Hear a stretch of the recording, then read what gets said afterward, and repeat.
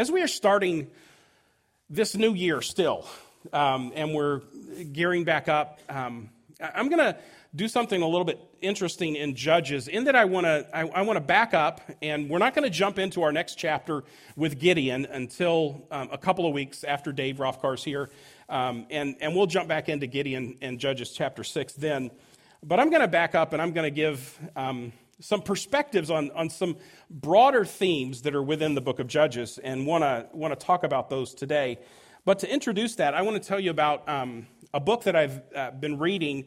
I asked Dawn to get me this book for Christmas. It's called Bullies and Saints. The subtitle is An Honest Look at the Good and Evil of Christian History. It is written by John Dixon, who is an Australian historian. He teaches at Ridley College, solid evangelical. He's taken a perspective on church history that is really fascinating. And he's going to talk about the bullies and the saints. And not the bullies who are the bad guys, but Christians who have been bullies. And Christians who've acted like saints. And so he's talking pretty honestly about that. And I would summarize the book this way. There's really three things going on in the book. The first part of it is, and it's kind of scattered throughout church history in a flow, but the history of Christianity is full of horrendous and abuses of power in the name of Christ. And we just have to be honest that in the history of Christianity, Christians have done some awful things.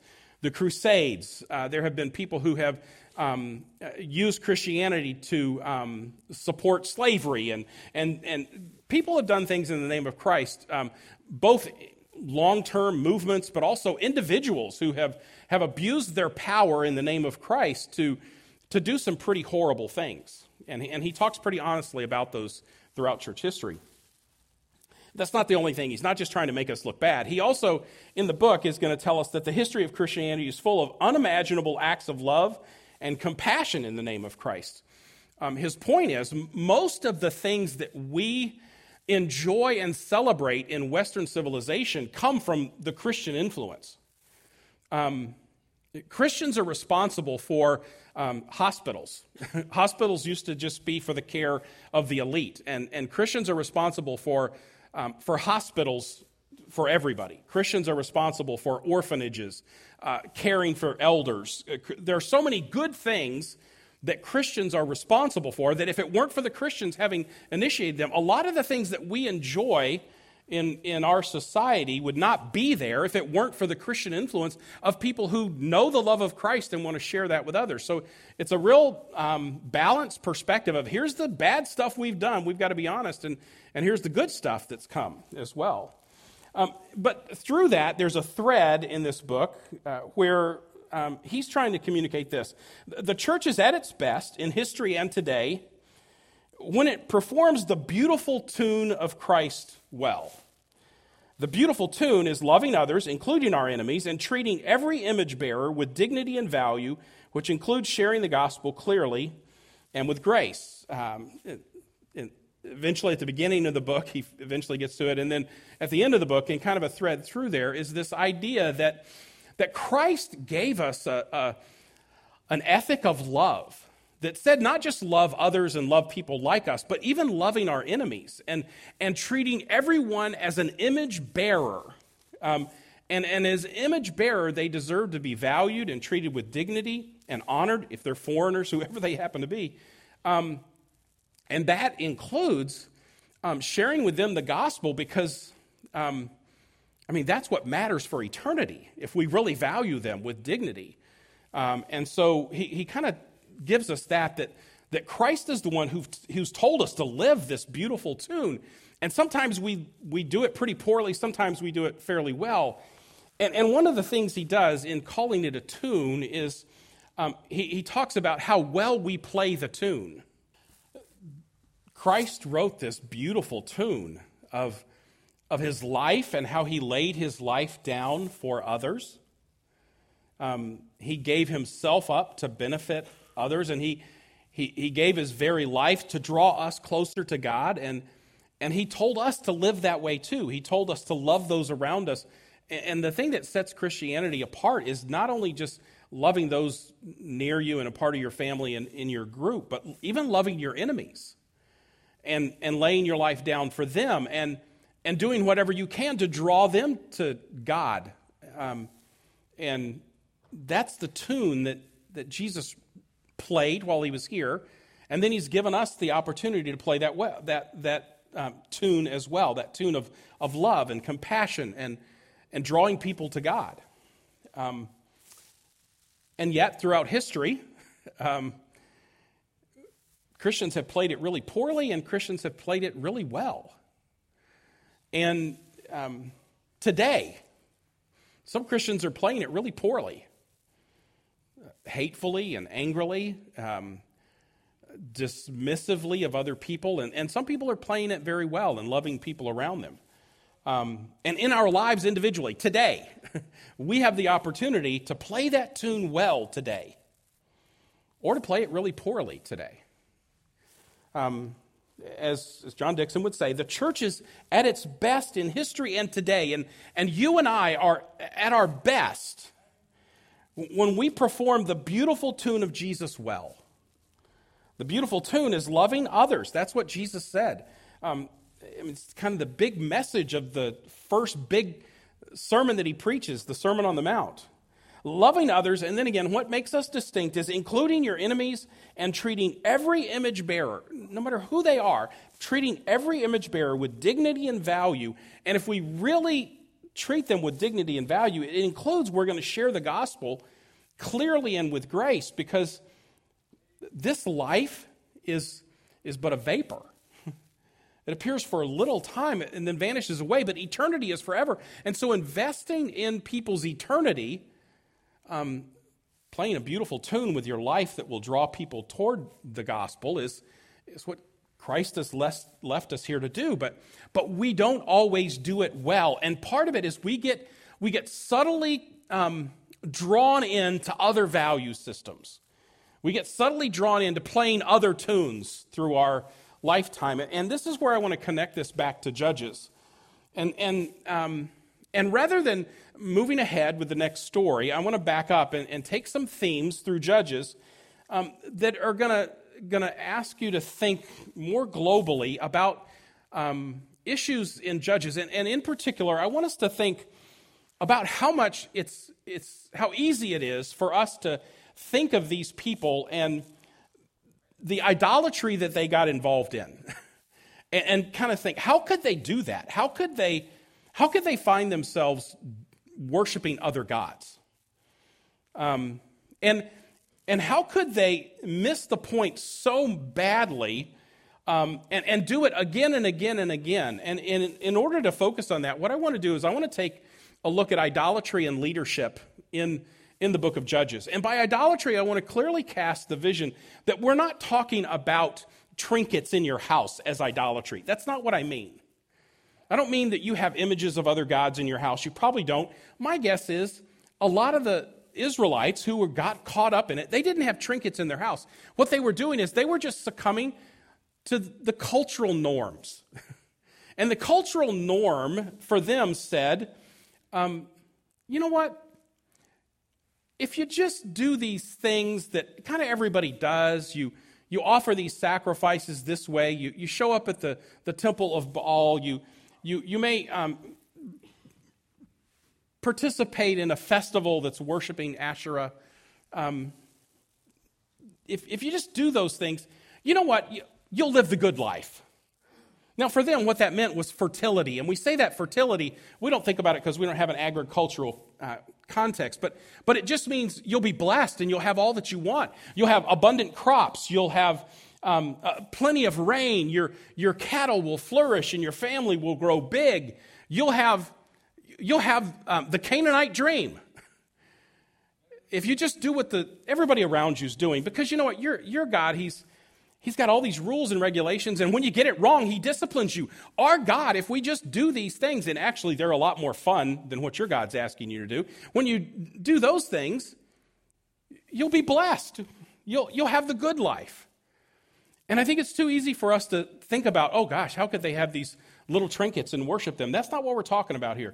We're talking about real idolatry of value systems. And when I talk about leadership, I'm not talking about you stepping forward and becoming, some powerhouse figure out front.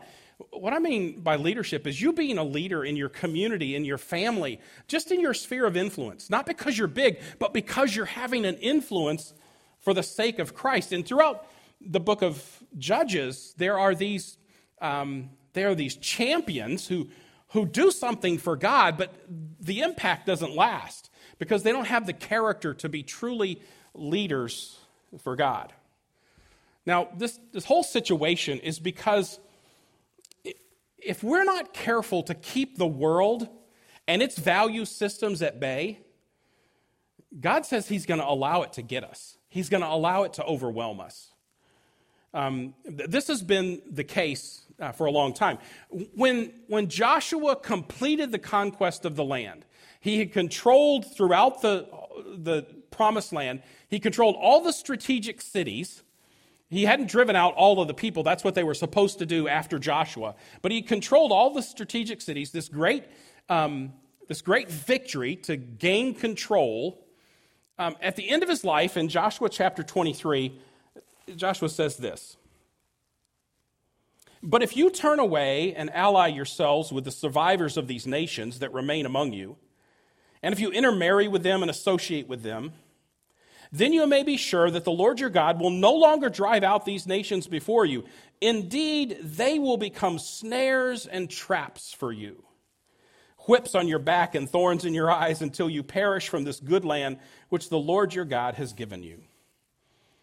Joshua warned them, and he said, if you don't drive them out, it's going to become a problem. If you don't keep them at bay, they will begin to have an influence on you, and it's going to trip you up. When we get to the story of Gideon, it's 3 chapters, chapters 6, 7, and 8. When we get there, we're going to see Gideon has a real up and down career. Gideon is no thriving spiritual giant. In fact, he starts off kind of sheepishly hiding. He's threshing in a wine press, by the way. A threshing should take place on the top of a mountain, but he's so scared he's not going to thresh on the mountain. He's down in a wine press threshing. He's hiding because he's fearful. And almost sarcastically, God shows up and said, "Hey, Gideon, you mighty warrior."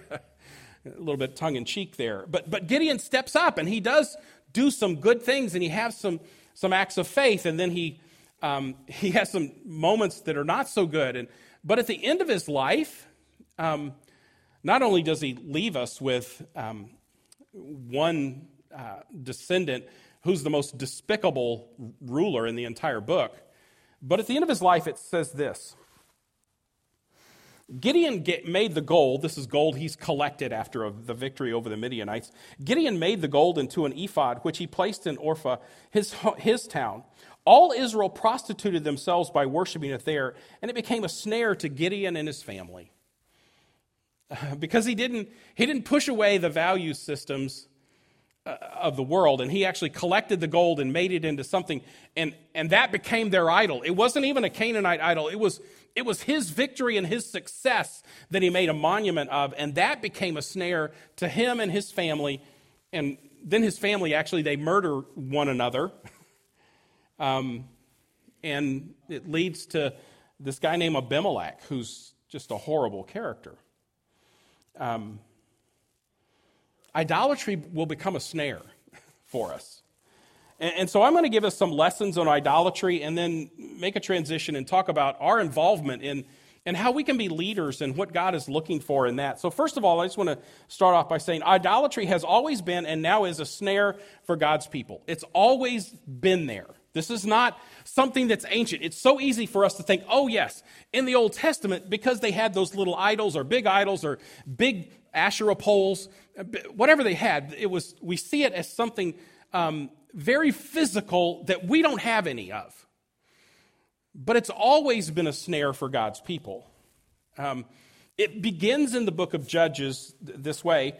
The angel of the Lord went up from Gilgal to Bochim. This is Judges chapter 2, way back at the beginning. In chapter, the book begins with kind of Israel's military failure, they didn't drive them out, and then their spiritual failure, they started to worship the other gods. The angel of the Lord went up from Gilgal to Bochim and said, I brought you out of Egypt and led you into this land I swore to give your ancestors.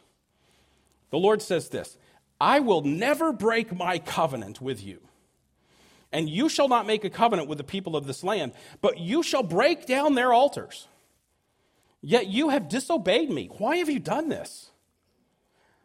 And I have also said, I will not drive them out before you. They will become traps for you, and their gods will become snares for you. This was their problem. They didn't drive it out, and it became a trap and a snare for them. It became this problem. And God said, I'm going to let that be the discipline. But God says He won't break His covenant. We break covenant all the time, but God never does. That leads me to my second point. God is always faithful to His covenant. He will bless and discipline His children. In His covenant, He's promised us that. If you're a child of God, you'll be disciplined by Him.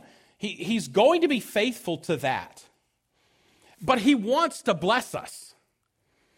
We'll think about it later, but in the great Shema passage in Deuteronomy chapter 6, Hear, O Israel, the Lord your God, the Lord is one. It goes on to say that He wants to bless people to 1,000 generations. But He's just enough that He will discipline people to the third and fourth generation. Just think about that comparison.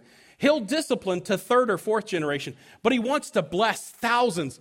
God would rather bless you than discipline you, but He will be faithful to do both. When the world's value system overcomes you, He will discipline you, and He will get you to turn back to Him if you're a genuine child of His. And that leads me to another point. God will use persecution and oppression to turn His people back to Him. He sometimes uses the oppression and persecution of these places we want. The pattern throughout the Old Testament is this, that God's people want to worship the gods of these other nations, and God says, if you want to worship their gods, I'm just going to let them rule over you. You want to worship the Midianites' gods? Then we'll just let them rule. You want to worship the Amorite gods? I'm just going to let them rule. Do you want to worship the Babylonian gods? I'll let them invade and take you captive. They're going to take over the whole land. And God's not doing that because He's mean. God's doing that because He wants to turn us back to Him. That's the theme throughout the book of Judges. The Midianites, the Canaanites, the Amorites, the Amalekites, whoever the oppressing nation is, they oppress until the people turn back to the Lord and they cry out to Him. God uses this oppression to discipline us, but that discipline's because He's mad at us. It's because He knows the most productive thing we could do is turn back to Him and repent of that idolatry and reorient ourselves to Him. And in reality, we bring these consequences of idolatry on ourselves. When we buy into the world system and we make the world's value system, the Canaanite dream, the American dream, when we make that dream the thing that really drives us, then it becomes the oppression to us. And when we buy into that, a bigger house and a nice car, and by the way, I have a nice house and a nice car. I do have that. But when that is what drives you, and that is what is motivating all of what's going on in your life, when that is what's driving you, it becomes oppressive, and God says, I'm going to let it get you. Or even when, and it's become a little bit different in our society because everything is so polarized in so many different ways. If what becomes most important to you is one tribe or the other tribe, rather than your complete and utter dedication to the Lord, but what becomes more important to you is either the cultural norms, the American dream, or whatever tribe you happen to be associating with, if that becomes the biggest thing, that will become the thing that oppresses you. God will let that happen. So let me define idolatry now. Okay, I've gone through this. This is where I want to define idolatry. Idolatry is any priority that's greater than worshiping the Lord fully. Anything that's in your life that is more important to you than worshiping the Lord fully with your life. I don't mean like right now on Sunday mornings. I mean with your life. Is the priority of worshiping the Lord what drives you on Tuesday and on Thursday? And again, I don't mean that means you need to be a missionary or you need to come to church every day or you need to have a job like my job. But the question is the priority of worshiping the Lord fully with the resources and the time and the calling and the gifts that He's given you, is that the thing that drives your life? Or is there something else that's a more of a priority that's controlling? And look around and see where you're investing your time. Is there regular time that you're connecting to the Lord and it feels natural when somebody is in need? It feels natural for you to say, hey, let's pray about that. And you actually pray about it. Does that feel natural? Because the Lord's just a natural part of your life. Does it feel natural for people to talk and for you to have scripture that runs through your head to say, I think this informs that? And not that you can quote Bible verses or pompously report some 3-point sermon of mine. But do biblical values and biblical realities go through your mind in conversations? Is worshiping the Lord fully really the orientation of your life? Or are you saying, well, I serve once a month? Really? That's a priority of your life?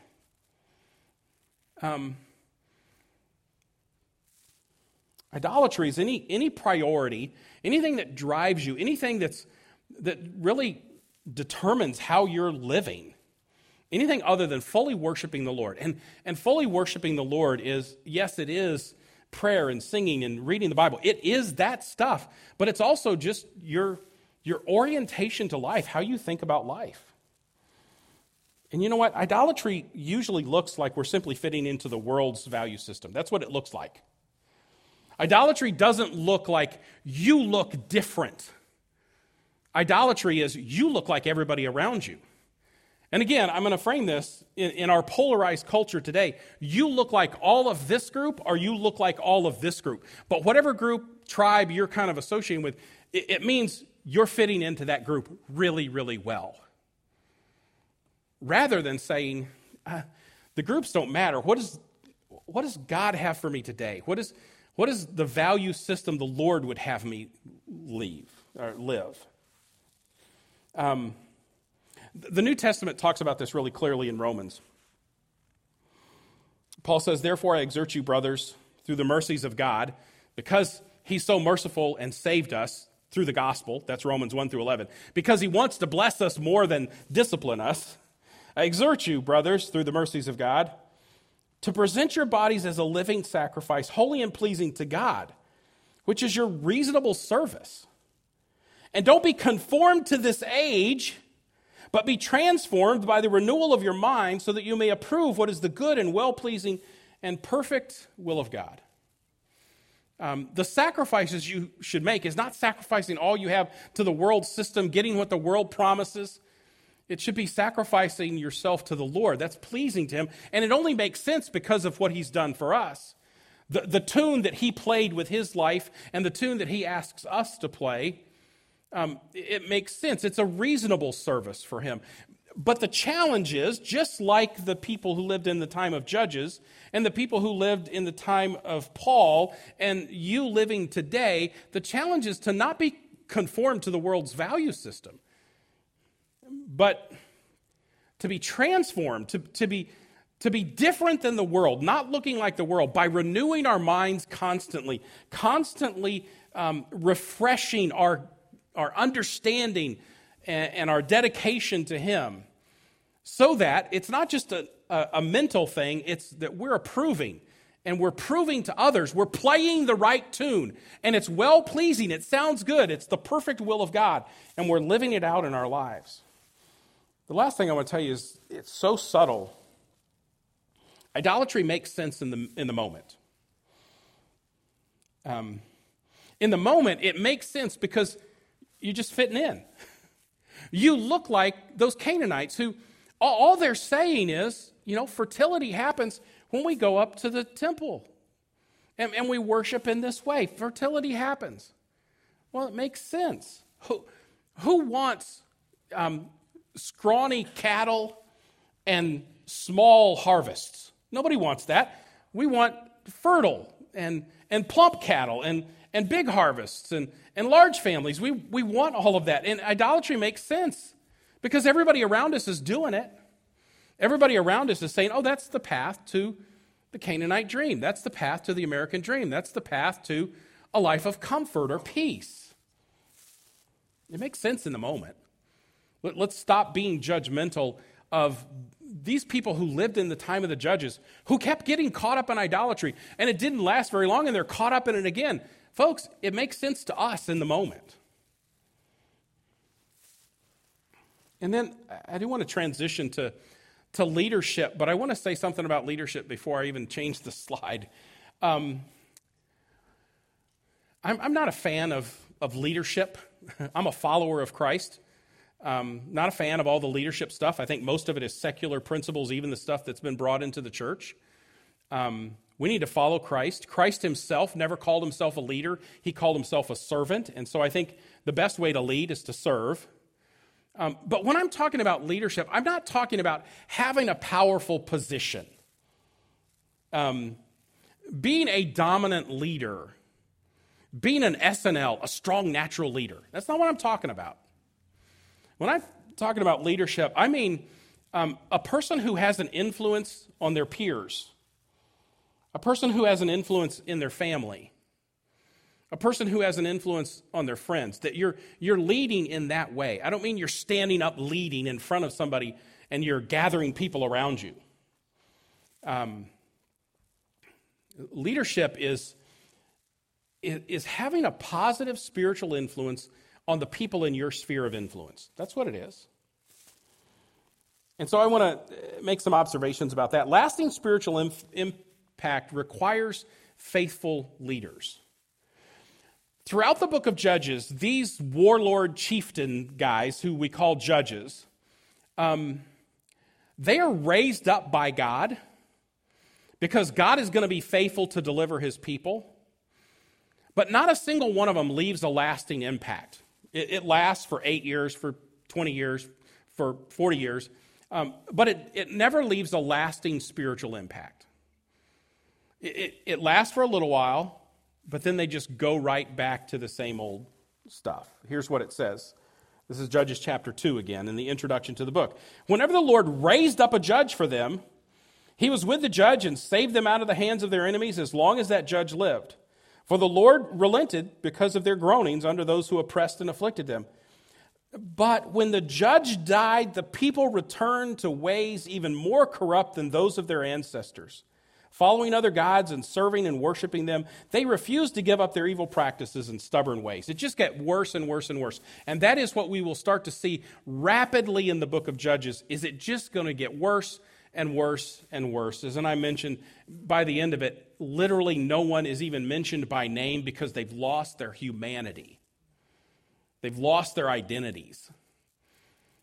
It's just going to get worse and worse because none of these people were spiritual. Yes, God used them, and at times, I'll make this point later, at times God filled them with the Spirit to accomplish it, but they were not spiritual people. God can use you and you not be spiritual. God can use me and me not be spiritual because God's going to do what he's going to do, and he sometimes has to use really flawed people like Gideon.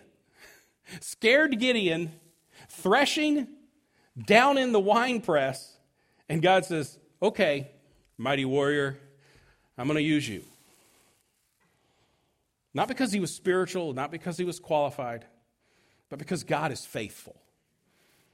But to leave a lasting spiritual impact, God wants faithful people to do that. But so many times leaders are corrupt. And these leaders, we'll see this in Gideon, he becomes a leader and then it gets corrupted by the power. Corrupt leaders are interested in personal power and influence. They're not interested in spiritual influence, which may make them look like a servant like Jesus Christ, who suffered on behalf of others. They're looking for personal power and using that personal power to influence. That's what a corrupt leader is like. I listened to an interview this past week, and Russell Moore said something really interesting. I just want you to think about it. He said this: it's not that power corrupts, but that corrupt people seek power. He goes on to say, corruptible people seek power.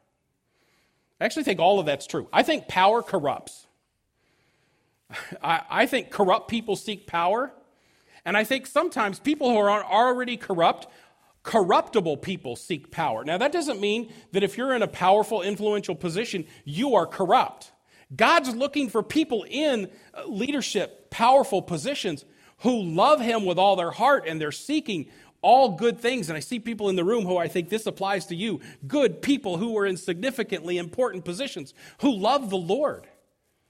But it is a dangerous thing to be seeking that kind of power on your own, because power does corrupt, and corrupt people seek power, and corruptible people seek power. Think about whatever illustration you want, and it probably applies. Another thing I want to tell you, too, is uncertain leadership provides a context for chaos and idolatry. When there's uncertain leadership, people who don't know what their values are, and they're sometimes leading by chasing the new hot thing. They're leading by trying to figure out what's going to work, even in the church context. When there's uncertain leadership that doesn't have a laser focus on what God wants us to be focused on, it provides a context for chaos, and people don't know what to do. And then it opens the door for idolatry, because it's uncertain, it's undirected, it's unfocused. Which I think leads to my next point, and that is this: a failure to teach and obey God's word leads to subtle paganism. If what's at the center of what you're doing is not God's word and the desire to obey him, not just the desire to be smart, not the desire to know more than somebody else knows or know the clever things, but a desire to say, actually, I know God's word well enough to know the direction he wants me to go, and I'm on that path. A failure to teach God's word and obey God's word leads to subtle paganism. I think this is what has happened so much in the church in the last, forever, but certainly in increasing measure, that people aren't teaching God's word anymore. They're telling stories. Gosh, I used to hate this phrase growing up, but sermonettes for Christianettes, it just doesn't, it's not changing anything. But when you teach God's word at a substantial level and you say, it's the authority of God's word, not my clever presentation or sermon scheme or decorations on the stage. When you know God's word, and literally my desire is at the end of a message for you to feel the weight of not my words or not my cleverness, but the weight of God's word, what it actually says, for you to feel that on your shoulders, to go out of here and say, I'm going to obey that. I'm going to do that. Without that, it just leads to subtle paganism. Subtle opportunities to say, oh, that's really nice, but I'm still going to show up an hour and 20 minutes a week and serve once a month. And then the rest of the time, I'm going to kind of pursue my Canaanite dream. Ungodly leaders are always providing ways to peacefully get along with the world. That's what ungodly leaders do. They're trying to show you, here's how you can kind of have enough of the accoutrements of Christianity, but still be okay with the world's value systems. And then one last point I'll make that I've alluded to before: you can be used by God and even empowered by the Spirit and not be spiritual. God has to use Balaam's sometime. Balaam, he's a pagan. But God used him to bless Israel. And then he used his donkey. Now, neither one of them are spiritual. I'm going to tell you, Samson is not a spiritual giant. Samson never made a vow he didn't want to break. Samson has an entirely corrupt life, but God uses him to be faithful to deliver his people. Just because God's using you, just because God may use me on a Sunday morning to deliver a message that accurately communicates God's word and compels you and asks you to obey it, doesn't mean I'm spiritual. Because God can use Balaam's ass and Ken Wilson. Not much difference. God can use anyone, but he's looking for faithful leaders. He's looking for people who are not idolaters. He's looking for people who will leave a lasting spiritual impact because, to use the image from earlier, because you're playing the beautiful tune. You're not seeking to get ahead. You're trying to love others. You're laying your life down for others, even your enemies. And you're seeking to draw them to Christ. You're playing the beautiful tune. And none of us play it perfectly, but the tune is amazing. The tune is beautiful. It was played perfectly by Jesus Christ. He wants us to play it well. And so many times we're either not even playing the tune, we're playing the world's tune, or we're playing it out of tune horribly. And it doesn't attract anyone. So here's some next steps, some things I'll leave you with. Remember this, the Lord is faithful to fulfill all of his promises. He'd rather bless, but he will discipline, and he's promised to do both.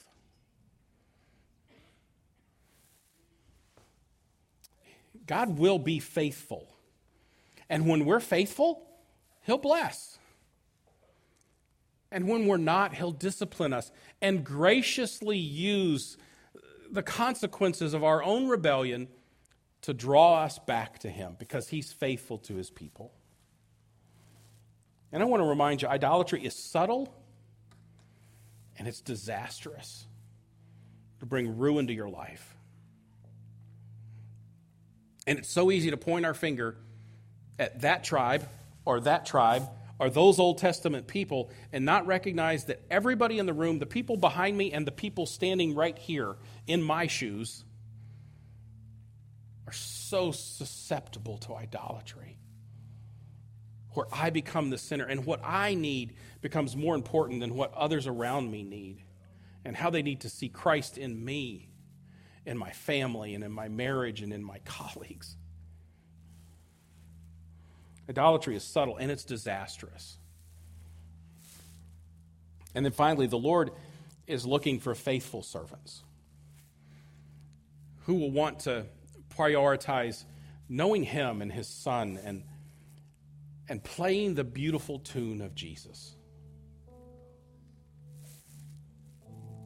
Father, I pray that we would find ourselves challenged by the example that was so poorly set before us in the book of Judges and by so many throughout church history who've played your tune so poorly. Father, challenge us not to go there. But Father, I pray that you would as well compel us and challenge us to live out our lives in ways that have a true spiritual impact on the people around us. Father, we desire to play the tune beautifully so that we can draw others towards you, so that they will know that the tune is a tune of your love and your provision for them. Lord, I pray that we would rid ourselves and turn away from all of the values of the world that get in the way and we hear so clearly and they seem so simple and they seem so attractive. But our priority and our focus would be on loving you and living a life that pleases you. We pray all of that in the one who played the tune perfectly, your Son, Jesus Christ. Amen.